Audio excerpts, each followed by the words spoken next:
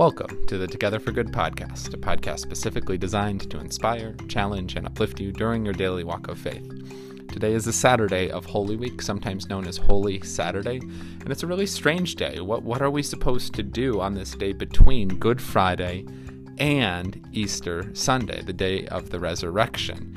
It's this strange waiting period, and as you might have guessed, I have a poem prepared for this day that reflects on the significance of the fact that Jesus took his time rising from the dead and what that might mean theologically, spiritually for us to believe in a God who died on the cross and did not rise until 3 days later, as we say. So I'm pretty excited about this one. I was pleased with where this poem in particular turned out. I hope you like it as well. I hope it gives you some new ways of looking at this day within our life of faith. Not enough is made of the silence that pervaded Jerusalem on that tragic day when Jesus took his last breath. But that's just the thing about death. It's not loud or boisterous, it's a diminishing. Even as the emotions of death seem to scream, the actual experience is silent. But silence is actually a color that God loves to paint with.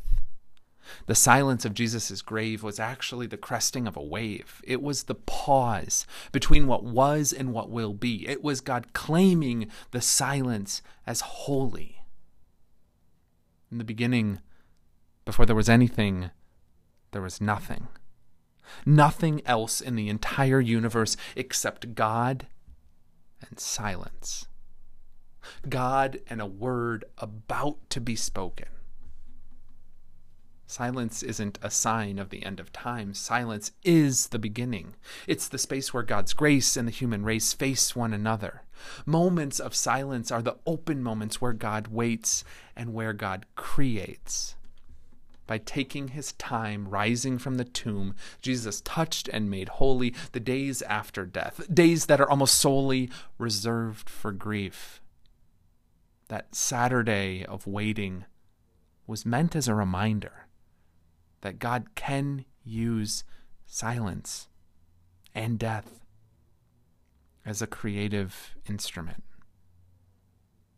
On the day after his death, but before his rising, Jesus was reminding us of sacred pauses, and that somehow the absence of life or the absence of words or the absence of hope is the very abyss that contains the life-giving power of God. There is a secret in the lack, a hope that can bring us back, a wisdom, a comfort, a presence of God that is so much deeper than words. That Holy Saturday, between the cross and the empty grave, that space of mourning and grief, those days when you don't know what to say, they are a place God has been and a place God will be. Amen.